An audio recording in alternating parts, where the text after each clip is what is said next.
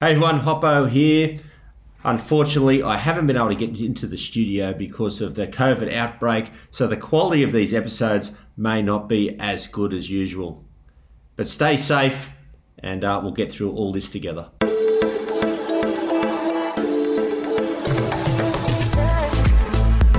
Welcome to Life's a Beach. I'm Bruce Hopkins, better known as Hoppo from Bondi Rescue.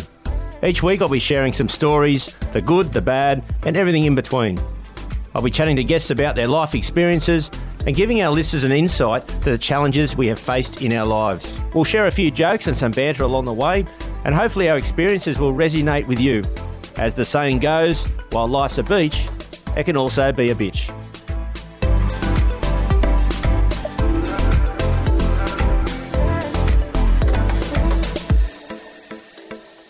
Hey everyone, this week on Life's a Beach, I chat with ultra marathon runner Samantha Gash, who talks about her amazing achievements and her goal to raise money to help India deal with the impact of COVID.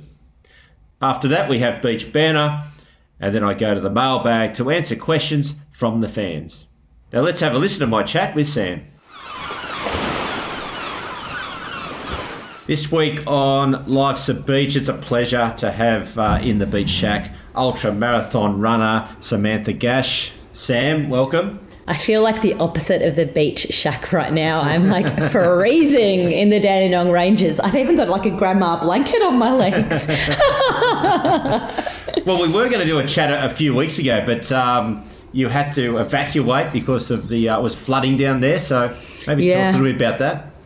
Yeah, the Dandenong Ranges. I live in the national park. It's about 35 k's from Melbourne, and we had a freak storm. I feel like I've become an expert in how trees become resilient because basically my home is just surrounded by these massive gum trees, all the backyard, and I mean the whole Dandenong Ranges is like that. And we had a southeasterly wind, which we never have, and these massive trees, even the fifth tallest tree in Victoria fell.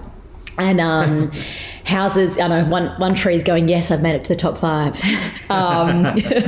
But beside, like it's a natural disaster. We had the military up there, that house in front of us completely gone. Our whole backyard's been demolished. Luckily the house is okay besides some leaking. So we haven't really been at home for the last month. So it's just been a interesting period of instability, but it also does remind you like how amazing community can be when like an adversity is like thrusted their way, because I've never seen my community the way it showed up over the past month. Like we had like food trucks, and like the Oval was basically this emergency evacuation site for an entire month. Everyone cooking meals, and so crappiness and then amazingness all at the one time. Yeah, it is amazing because I've dealt a little bit with the fires we had down the south coast, and a few of my mates had moved down there over the years, and one of them had their house totally burnt down, and we went down, and as you said, that the community just rally when there's a major tragedy. Yeah, it makes you sometimes think, maybe community should learn to, roll out their rallyingness in a more sustained fashion. Like, what if we were always just better people to our neighbours? Yeah. Why does it need to be like a shit case, like natural disaster that makes people think, I should check on people and I should offer if they need a meal, or I should, I think if we sustained out our caring, 24/7 throughout the 365 days of the year, maybe people's well-being would be better. Yeah. We totally started this podcast in a very bizarre way, but there you go. Oh, it's all good. Well, we'll get into to your marathon running, and but I want to start with I know you started running in 2008, but prior to that, were you ever into sports or an athlete or something to then suddenly trigger yourself to, well, hang on, I'm going to run off and do these ultra marathons? Yeah, I wish I could tell you that I've been a sporting Adonis my whole lifetime, but sports couldn't be further from my, everyday life as a kid. You can't see it because we're not in the studio together, but I'm just a smidge under 5 foot tall. And that doesn't mean that small people can't be athletic, but I was one of those small people that was uncoordinated, kind of quite embarrassed for my lack of sporting abilities as a kid. So no, it's actually something that I really picked up when I started running, and I just ran off with it. And I think marathons for me, and particularly ultra marathons, never so much seemed like a physical feat. They always seemed much more like a mental feat. And I think that's how I transitioned myself to becoming more physical, by viewing it in a different way. Right. Well, I mean, I always grew up a natural runner as a kid, and I did a lot of 5K, 10K. That was pretty much my specific distance. Anything above that was just getting out of the comfort zone. But I was always to go as fast as you possibly can, in 5, 10K. Obviously, an ultra marathon, and I noticed you did your first marathon it was the Melbourne Marathon. Yeah. How did that feel? Was that just something I'm just going to get from A to B? I mean, it was a bit of a bucket list. That was kind of a point in my life. I was at university. I had been studying a double degree in performing arts and law for close to a decade. And I just started to look at the trajectory of my life, and I was like, okay, I'm definitely wired to be a lawyer. But I started to see like, okay, I'm going to be behind a desk, and I'm going to be looking at a computer screen. And I started to see this lowering of mobility and freedom. And so I was like, okay, well, right now I'm, time rich but money poor. So why don't I just go and seek out every opportunity that I can, like hit all these like bucket list things. So I was like, okay, I'd love to run a marathon. I want to go and work in the United States doing a capital defense internship. I want to go and do some work in an Indigenous community in the Northern Territory. I literally just wrote everything down, and I just started to say yes. And I got it from, our incredible departed Bud Tingwell. Yep. He was acting in a performance that I was doing, a play. Right. And one day he kind of spoke to all of us junior actors, and he said to us that his mantra for his entire life was to just say yes. He's like, every opportunity, everything that you've ever seen me do is because I said yes to it. He's like, I never say no. And in my middle of my 20s, I realized that I was saying no to a lot of stuff. And I think the more you say no to, the less opportunities come your way, and definitely the less you create. I'll now say, like, as a caveat, particularly as a woman now in my mid-30s, there is now the power in learning how to say no. So it's kind of, I feel like different waves of my life, I've had to learn to kind of bring out a different style to opportunities. But yeah, in my 20s, I just wanted to do different stuff, and I did my first marathon, and I just had no idea how transformative it would be. And not saying that it was a good experience. I really battled. I nearly didn't finish it. I got to like 32 Ks, and I'd only ever run 32 Ks in training. And I was like, how do people move forward feeling like their entire body is like a piece of lead? Yeah. And it was this mental and physical mash of discomfort.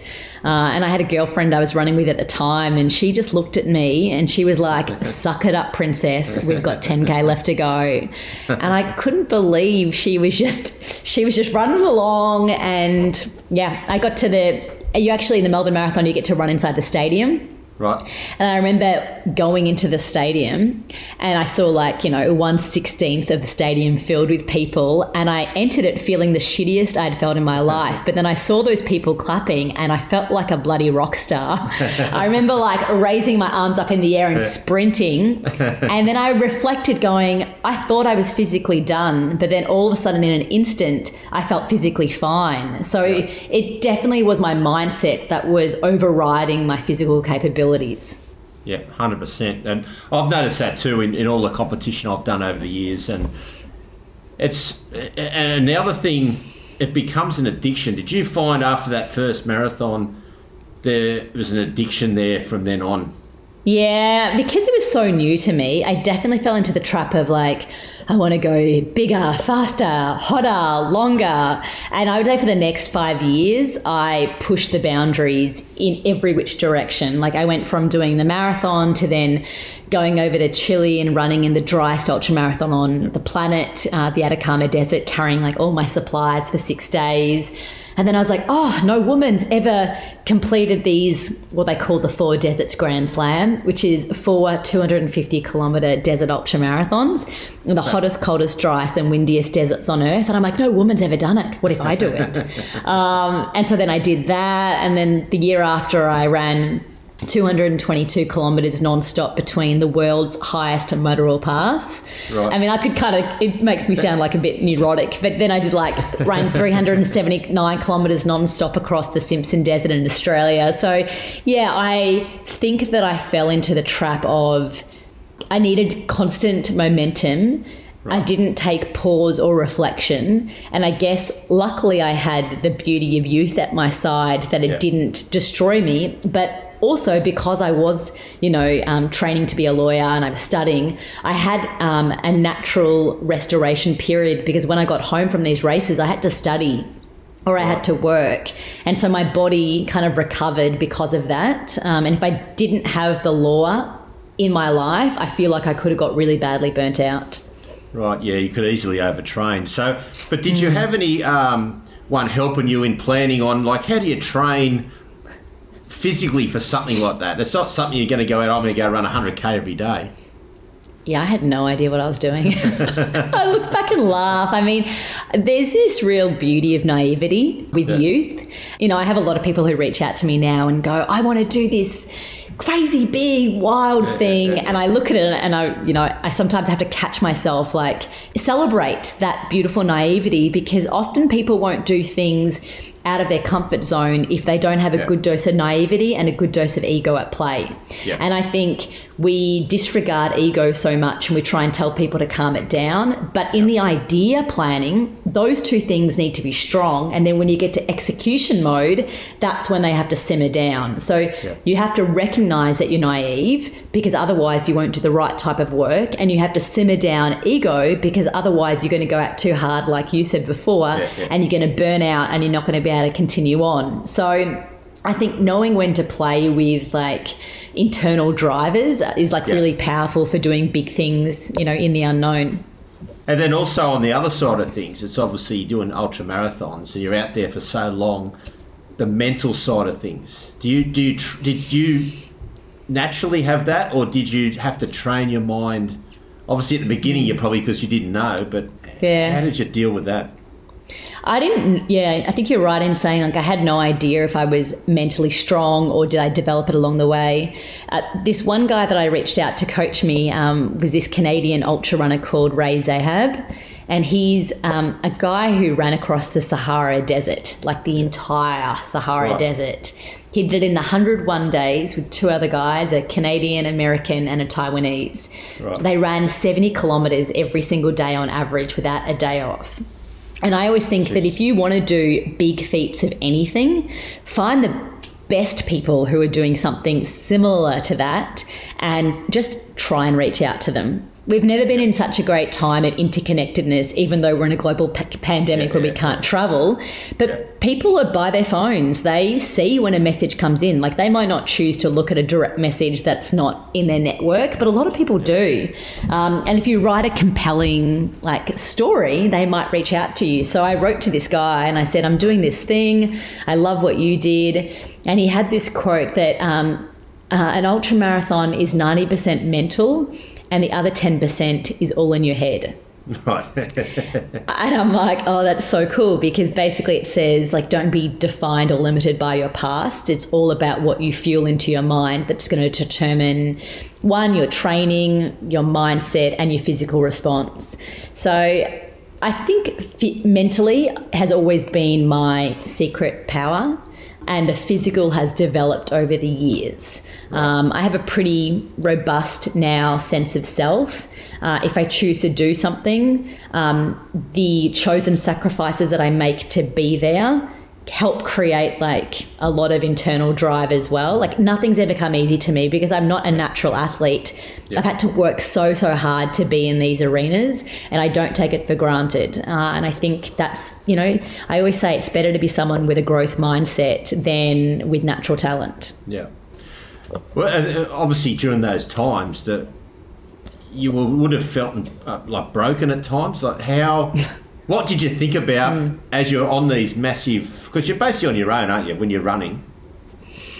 Yeah, I mean, every race that I've done, I do a lot of expeditions more now. Like, I love creating the parameters of what these adventures are going to look like. But you're often on your own, and then sometimes you choose to buddy up with people. Yeah, and I've been in bad ways when my guts are playing up. You know, I've got diarrhea, I'm vomiting, I'm dehydrated, and it's overwhelm, and the temperature always seems so extreme in these races. Like, it's never just a nice 20 degrees. It's either like 40 or it's like 2 degrees, or, you know, it's always the extremes. Yeah. And I'll never forget when in 2016, I ran across India, and every day I ran between, you know, like 40 to 77 Ks, and I prepped for it for 2 years. So it was 3,500 Ks. I was doing it as an ambassador of World Vision. So like the intention was to explore the barriers to why children are unable to access quality education, but to use run as the vehicle to meet people and to experience like land and, you know, culture and language and all this stuff.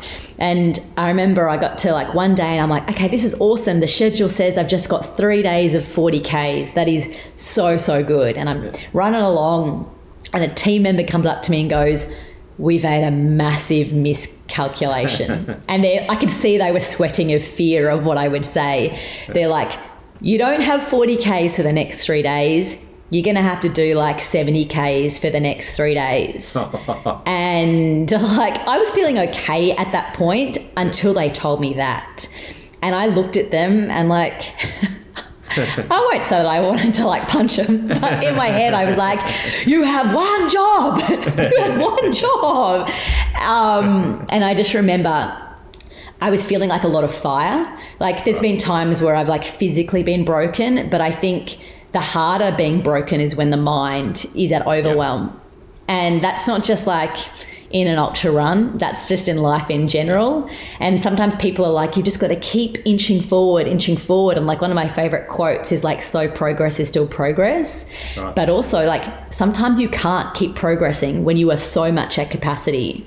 And so I remember I actually jumped into my camper van, and even though I still had like 30 more Ks of that day to go, I was like, guys, I'm in like fury and fire. I need to take 30 minutes sleep. Right. And everyone's like, but you've got to keep going. You've got to run before it gets dark. And I'm like, I just need to like chill out. And so I had a 30-minute sleep, and then I woke back up, and then I mind mapped how I was going to get through the kilometers for the next 3 days. It was the most simple mind map you've ever seen. It's like, wake up, do this. But I had to see it, the possibility of it on paper, not just in my mind. And then I went back out there and did it. And I sometimes say, like, know the difference of when slow progress is still progress, and then understand the importance of when taking a side step is actually what's going to get you the next step forward. And so that's what I've learned through the years of kind of pushing the bounds and extending myself. I'm not invincible. There's times when like mentally I'm like, this is just not worth it. Yep. But I think when you choose to truly commit, what it means is you're choosing to commit for all the hurdles that are going to come your way as well. That's a very good point. And do you think now you've done this, compared to not doing what you've done in ultramarathon, that you would understand, to me, the way you're speaking, you understand your mind and your body a lot better now, but that wouldn't have happened if you never did the ultramarathons? Oh, that's why it was like so transformative. I had never played in that space. Like, I wasn't a kid that grew up playing like team football and I think I did tennis for a little bit, but like, you know, it just really, I didn't understand that. And there is a beauty of team, like a lot of the stuff that I do is, you know, like I'm an ultra runner, and it seems like a really solo sport, but the way I've chosen to do it is as a team endeavor. A lot of the expeditions, I have support teams from the beginning, middle and end. And so I think if I had had my like time again, I would have loved to have been a kid that did team sports. You just learn so much about how to be a team player, how to put aside your interest for the benefit of the mission or the other people in your team. And one of the sports that I now love is actually adventure racing. Right. And it's because I'm like, the older I get, the more I want to share experiences with other people. You know, I think a lot of my earlier running career is like, I reflect on it and it was amazing and it was transformative, but it was like Sam at the center. Yep. And now it's kind of like, I'm not so wired to that. I'm more about, you know, if my time and my footsteps on this planet are finite, which they are for everyone, what makes me feel the best? And it's when I get to share it with people that I really care about and have a fun time with. And, you know, I did the world's toughest race in 2018, which was a 700-kilometre adventure race in Fiji. It actually aired as a 10-part series on Amazon Prime that Bear Grylls was the host for. And your teams of 4, you were dropped in the middle of Fiji. It was mountain biking, kayaking. I mean, you would have loved this. Stand-up paddleboarding, trekking, all navigation, and then like all these random disciplines. You never knew which discipline you would have. Right. Get to navigate the whole way. And it was all about team dynamics and strategy. We had a blast. Like there's so many teams screaming at each other, and we were every time the camera crews are in front of us, like it's no reason we didn't really make it into the show, because they're like, you guys seem to be like managing your emotions way too well. Because we were like, all of us were parents. We're like, if you're going to be in this space, you're going to be away from your family and kids. Yeah, it hurts, but you chose to be it. And like, don't be one of those people that hates it in the moment and then reflects back on it in like a week's time going, oh, that was so cool. Like, you know, you're going to do that. So you may as well enjoy it in the now for what it is. Yeah. And I think that's another good point. There's a lot of people, especially the people listening to this podcast, that's a great way to look at it, because I think people do that. They don't take the moment and think about that and appreciate that moment you're in right now. Yeah, I feel so fortunate that a part of my career now is that I do this, but I set up a business called Her Trails, and it's about getting women to embrace the wilderness. Yep. But also to like build their resilience, their self-reliance and their play, and not just have it in the arena of like the sports and like when they go for a trail run, but to inject it into their everyday life. And it's a choice. Like, you know, I often, like earlier this year I went and did, I linked up 3 of Tasmania's really technical trails in the southwest. So Western Arthurs, Port Davey Track and the South Coast Track. And they were it's like 200 Ks, 13,000 metres of elevation. We carried all our stuff. It was a bunch of mates. And everyone's like, how did you get out there? You've got a 3-year-old. And I'm like, I made the time. Like, no one's going to give me a week of my life to do that. It makes me a better mother, better partner. And I like to have fun. And that's my version of fun. Well, also, going back to talking about India when you did that, and you're raising a lot of money. So a lot of these things and the marathons that you've done have raised a lot of money. So maybe tell us about, when did that come into your mindset? Like, I'm going to do these runs, I'm going to raise money for charities. Was that the beginning, or was that as you went through? It's been an evolution. I think I've definitely been wired to contribution from a young age. And when I was studying my law degree, I always thought that I'd end up becoming like a lawyer for the UN, or perhaps work for, you know, a social justice organisation based in Australia. So that was like the early social justice version of what I wanted my life to be. Then somehow I got funneled into corporate law and, you know, working for the man. And then I just was so unsatisfied. And then I kind of found ultra running. And it didn't, like, I always had a fundraising component to it, but there's a difference between the fundraising being the main driver versus something ancillary. Now, there might be a bunch of your, listeners who do, running for change stuff, or they do the run for the kids or whatever it is. And whether it's ancillary objective or it's the main driver, it doesn't matter. You just got to know what it is. And like anything in life, whatever you put the most attention into is what you get the most penetration and success into. So the older I've gotten and the more experience I've gotten, I've realised that if I really want to raise, funds, and if I want to create social justice change, it has to be the driver, which is hard when you're trying to also run across a country. So it's a real balance of play. And I would say after I did that big race in the Himalayas in 2011, when it wasn't really about anything other than myself, I just had this moment at this 5,500 metre peak. It was it was a total whiteout. It was freezing cold. I had hypothermia. I still had like 60 Ks to go. And I had brought a bunch of mates who were my support crew, and they were doing everything to look after me, like to keep me moving. And I just had this point going, oh my God, what if I rallied these people for something bigger than me? Right. And I kind of made this little like promise to myself on this Tanglung La mountain, like the next projects that I'm going to do is about using running as a vehicle for social change.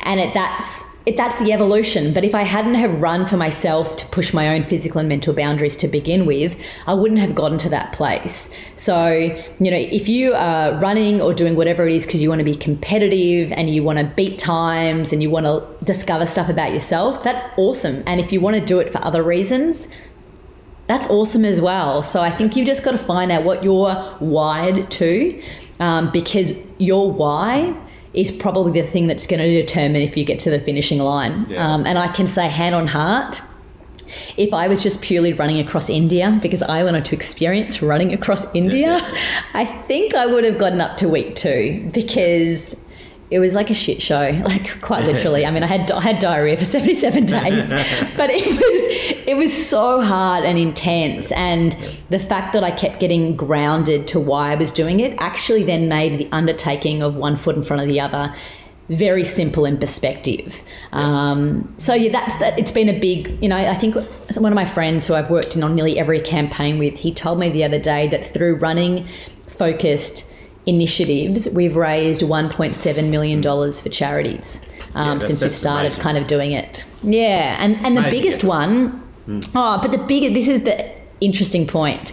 The biggest one has been when it's not been about me running across something. It's been about letting other people experience the physical and mental journey. Okay. So we, in 2020, set up a thing called the Relief Run. It was initially founded to support the Australian bushfire crisis. Right. And I just had this idea one day as I was going for a run. It was just after Bermagui, like the town of Bermagui had been evacuated onto the beach. I was meant to be there having my honeymoon and we decided to not drive there. And I just thought, everyone has different things that they're great at. And I thought I'm good at running and I'm good at bringing people together, particularly around running and social change. And so my mate Nick Davidson and I thought about creating this relief run, virtual 5K, 21K run, all the money going to the Australian Red Cross for the bushfire relief efforts. And in 12 days, we raised $1.1 million. Jeez. And we had 17,000 participants from 96 countries. We had no big brand. We had no massive influencers. It was purely an example of mass micro donation and social media at work. Yeah. And then this year, we also did it again for the India COVID-19 crisis, and we raised $340,000. And that was a much harder campaign because the media penetration about what was happening in India with COVID was a lot less than, what was happening with the bushfires in Australia globally. But it just, once again, like people don't just want to watch someone do something. They want to be a part of something. And I think we are really in an era of where people want to experience something. Yeah. Oh, I can't agree 100%. That's correct. And what's next? Have you got anything? What's the next? Is it a marathon or is it some mad challenge that you want to do? Yeah, I mean, my whole world has changed with COVID in many respects. I used to have a big project every second year that I would build to. And then things kind of shifted quite a bit with COVID. And so that's why I focused on her trails. It's nice to be in a place in my career where I can be utilising the skills that I have and kind of building them into a program. But I think I have one more really big project left in me. Yeah. And so I definitely have a calling to the Southeast Asia region. Yep. And so there is a run that I would like to do with an incredible woman called Megan Hine, who's a UK survivalist, and we would like to do a run in Nepal. But it just has to be the right time. Like you can't, we've had so many different dates and when we were doing it, and we had we've got the map of the run that we want to do, and it's basically the map goes through an entire room of a house because it's, and it's just not right with COVID and all this kind of stuff. And it made me reflect on, there were so many Westerners going to the Himalayas during like the peak of COVID in Nepal. And I get it because I need it for tourism, but it's really hard when it also exacerbates COVID as well. So like on a value ethical position, I just don't know when is the right time to do that kind of stuff. But I don't think my personal adventure should surpass another nation's health. So when the time is right, the time is right. And training, there's always time to train, and I'm focusing a lot on strength training at the moment because I think strength training for an endurance athlete is the foundation. And I think if we considered it 10 years ago when I started ultra running, runners just ran, and they ran the same pace. They never added different stimuli. They never cross-trained. They didn't get in the water to recover. And now the way I view my body is in a much more holistic way. And I think that allows you to keep going for the long run, quite literally. Yeah. Do you think you'll get to a point where I'm not going to do any more ultra marathons, but will you keep the fundraising going and maybe bring other people, encourage them to do the runs, and you just sort of go along for the ride? Yeah, I mean, I think I'm doing that, starting to do that with her trails, kind of getting more. I definitely have an interested bent in getting more women doing the sport. I think it's a sport that women have an aptitude for, and a lot of women didn't have an opportunity when they were younger to be adventurous. Didn't learn how to be out in the wild as much, particularly, women who are maybe in their like 30s. Hopefully it's kind of shifting now. But 100%, that would be, I'd love to kind of coach and lead a group of women to go and do a big adventure and to connect it with social change. Because for me, like, it's enhanced my enjoyment of the adventure when there's a reason beyond yourself to it. Yeah. And what do you say? Because you also get a lot of critics saying it's so bad for your body.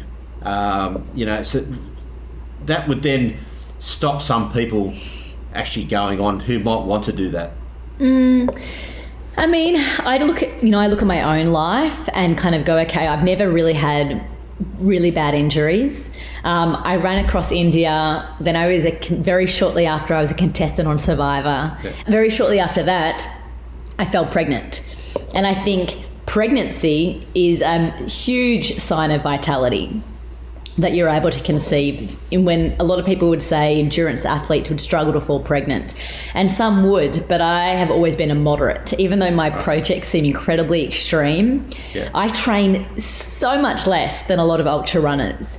And I think it's because I have the other driver of the social justice kind of bent to all my projects. It balances me out. Like, I can't just be running for 6 hours a day in my training block.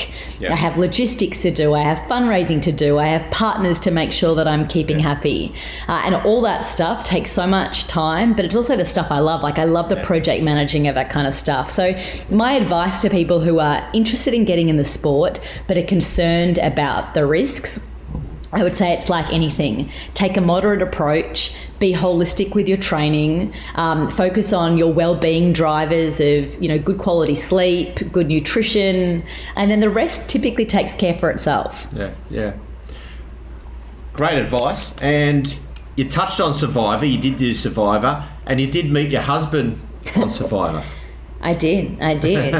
We won the game of life. I haven't watched back Survivor of our season for ages, but I recently had to watch it back. And this is going to be embarrassing to you particularly, but I nearly drowned on my season of Survivor. I got caught in a rip, and I had lost too much weight, and basically they filmed this scene of Luke and my now husband Mark rescuing me. I'm like, I normally can swim, trust me, I just got caught in a rip. No, but it's awesome. I mean, it's been this really beautiful part of my life that I met my husband and we've created a family. And we met on a reality TV show. Talk about life throwing you a couple of curveballs that you never imagined. That's it. It's crazy, isn't it? But it's so crazy. Did you handle that mentally, or did you think it'd be quite easy to deal with Survivor, the competition, compared to doing the ultra marathons? Yeah, I think I was naive. I had literally just finished running across India, within a matter of months, and then I went on Survivor, and I just kept thinking, I've just run across India. How can anything be harder than that? And what I didn't reflect on enough is, whilst running across India is incredibly hard and it took a lot of mental, driving and well-being. The difference was I was working with a team of people where our mission was all the same, to kind of get from point A to point B, and supporting access to education. As everyone who's listening to this who watches Survivor all the time, Survivor is 24 people with very independent goals. In fact, their goals are all conflicting. It's to win at the cost of other people. And I just didn't prep myself for that reality.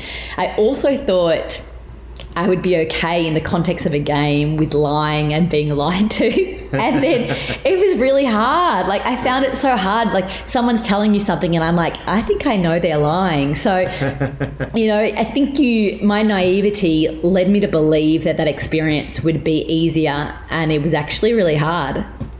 Did you ever look back and did your future husband ever lie to you back in the Survivor days? That's why we got booted out. I wouldn't say we fell in love, even though the ads made it seem like we had fallen in love. I'm like, come on guys, it was 17 days. But that said, we were so loyal. We were both really, really loyal people, and we walk a similar path in our normal lives. He was in the SAS. I do a lot of projects with teams. So I think there was a beauty that came together by the two of us being so loyal to each other. Yeah. Oh, mate, it's a great story. And Sam, I appreciate you coming on and giving us the insight into the ultra marathon and the mindset on dealing with that. It's amazing, and the fundraising you've done, it's helped so many people around the world, so congratulations. Oh, thanks so much, and let me know if you ever want to chat about your work in India. I'd love to help you brainstorm or field any ideas that you have coming your way. Nah, for sure, I'd love to. We'll get in touch and see what we can do to help the drowning in India. Yeah, totally. Thanks for having me. All right, cheers. Thanks, Sam. What a strong and determined person Sam is. Such a pleasure having her in the Beach Shack. Next up, Beach Banner. This week in the Beach Shack, we've got Harrison Reed. Hutsy, welcome. Cheers, Hop. Thanks for having me. Mate, we've done a few swims over the years, and the best one, I think, the standout, would be the Roddo swim, and Channel 10 took us over and we did a fair few of those. And so just give us a little bit of an insight on what we have to do over there, and also into the swim, and the best part of all is the party at the end of it. Yes, well, for people who don't know, the Rottnest Island swim's over in Perth, Western Australia, and that's probably the most populated area for great white sharks, probably in the region.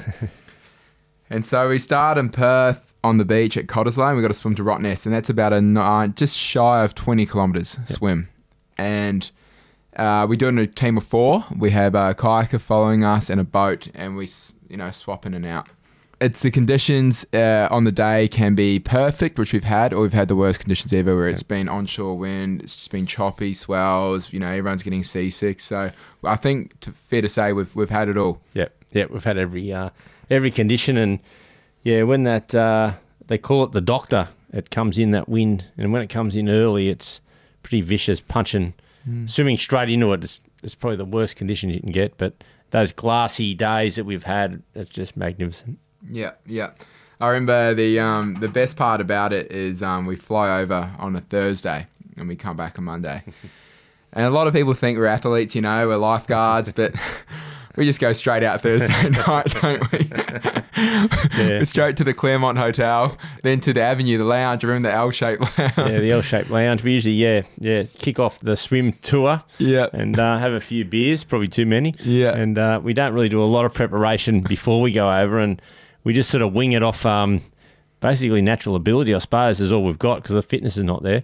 And top it up with I suppose you call it a carbo loading, would you? All the beers. Yeah, definitely. It's I reckon, look, we've won it a few times to the charity teams event, so, it works. Yeah. Well, it does, because I think I did about 10 all up, and I don't think we're never off the podium, I don't think. No, we're always first, second or third. Always on the podium each time, which is pretty impressive. You think some people are probably training all year for that. I remember because no one wanted to go off the beach. And since I was the youngest one, I always had to go off the beach. And because It's like a race off the beach. It's sharky, and it's the longest swim. It's an extra 2K. And it's early in the morning too to start. And I remember we went out the night before the swim just for a couple of settlers, and the guys, you guys were had to go to the boat, so the house we were staying at was pretty much near Cottesloe, so I got an extra an hour sleeping because you guys had to go and meet the boat driver. We had to go down to Fremantle to get on the boat. That's right. So everyone woke up and I thought, all right, I'll just cruise in bed for a bit. And I was a bit dusty and I fell back asleep. Next minute I woke up, it was like 10 minutes to the swim race. And like obviously I had to get down there, didn't have a car, so I'm put my togs on, my goggles, and I'm running down the main road of Cottesloe on the road, just trying to get there. Some bloke goes, "You going for the swim?" Pulled over, I jumped in there with him, go down there to try and find my kayaker, go into the thing, and then I had like 2 minutes to go. And then they came and interviewed me, and I was so nervous that I was playing with my goggles, and my goggles snapped on the start line. So then they're putting announcements on, seeing if anyone had spare goggles on, and this lady gave me some, and they were so big. And I remember the start went, and I, got a bit too confident and went off the front with everyone else, and I dove in the water and the goggles went around my neck. But everyone's swimming on top of each other, you couldn't stop, so I had to keep swimming. I was getting salt water in my eyes, and there was heaps of boats around, so you always smell petrol, you're getting petrol in your eyes. And once I got to the boat to see you guys, God, I was happy. Well, that first 2K swim must have felt like 20. Oh, for sure. And then, another 18K to go. Yeah, but on the boat, it's good because we bag each other and everyone jumps in, and we usually, kick off for 10 minutes each, then we go to 5 minutes each and then keep rotating. But it's a good day. We banter with each other on the boat and rev each other up. And have the music blaring. That's right, the music blaring all the way. And, we look at about anything just under 5 hours out in the boat. And then we hit the land. When you can see that last kilometre, you just go, I can't wait to get there. And you see people going past you on the ferry, and they're only going over to get on the drink and start partying, And we didn't realise how big it is on the island at Rottnest. And, tell us a story, though, when we land on Rottnest and what happens from there.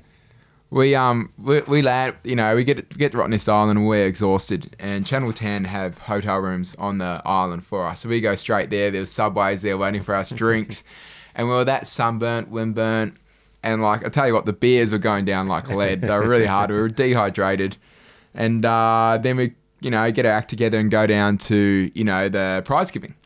So we're there, and then we've already had a few beers deep by then, and then obviously the after party is just, it's on. Yeah.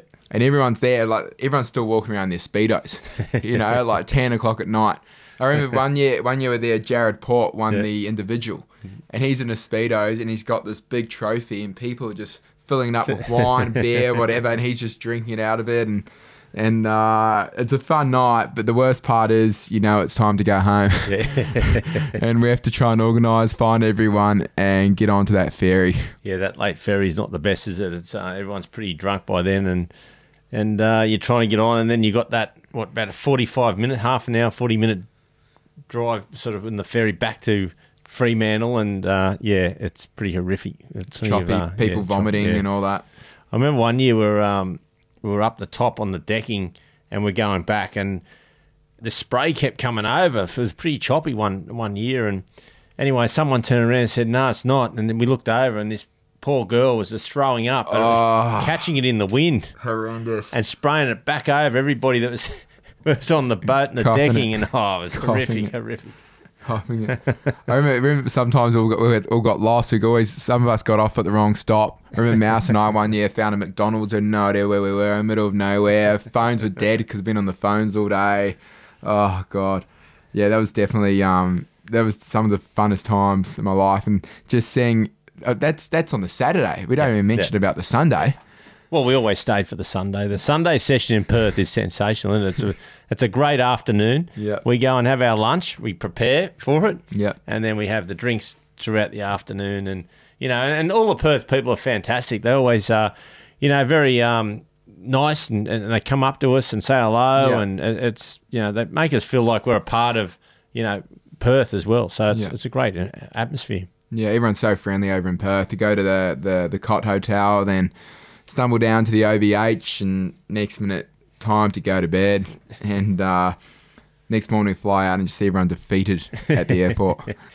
Well, it's a pretty solid session, isn't it? From Thursday night and then into Friday. We try and go a little bit quiet on the Friday night, then into the swim on the Saturday, and then we just pretty much go hard from Saturday into the Sunday afternoon. And it's a long flight home from Perth to Sydney at that next afternoon. You even forget about those radio interviews got to do Friday morning, 6 o'clock. Remember that? And everyone's that dusty from the night before. We can't even speak and all that, and they just torture us. They try and get stories out, and we're just full mute. Yeah, we're in there. And we're talking about swimming, and we're just still talking about the night before. So, they must have thought we were nuts. But anyway, I remember one year that was the Bachelor crew. They were there as the other team, and they went to bed early and were doing the right thing, and couldn't believe that we'd been out having a drink the night before. And then, anyway, we ended up beating them by about 2 hours. So I think they said that's going to be their mission the following year. He said, we're just going to have a drink rather than prepare for the race. That's the secret. All right, mate. Thanks for coming into the Beach Shack. It's good to have a chat. Cheers, Hop. Thanks for having me. Up next, I answer letters from the fans. This letter is from Agnes. What is the most challenging thing about being a lifeguard? Well, probably the most challenging is paying attention 100% of the time, especially on long days, because someone can get into trouble and drown quite quick, within a matter of seconds. So you can't sort of switch off. It's a type of job you need to be on your game 100% of the time. That's why we have fatigue breaks, lunch breaks, so people, all the guys can have a bit of a rest and recoup and then ready to go again. So when you're out on that beach or up in the lifeguard tower, you need to be 100% on your game because you can't afford to miss something. The downside in our job, if we do miss something, potentially someone can die. So it's a bit different to going to work in an office and you make a mistake. You can most of the time rectify it. But with us at the beach, with crowded days and the long days and being in the hot sun, it can really take its toll on our body and also mentally as well. So we need to be 100%. So I think that's probably the most challenging, being a lifeguard. Thanks everyone for listening. Remember to subscribe to Life's a Beach wherever you get your podcasts, and hit us up with questions, comments, or follow us on our social media channels, which you can find in our show notes. That's it for today, beach fans. Stay safe and swim between the flags.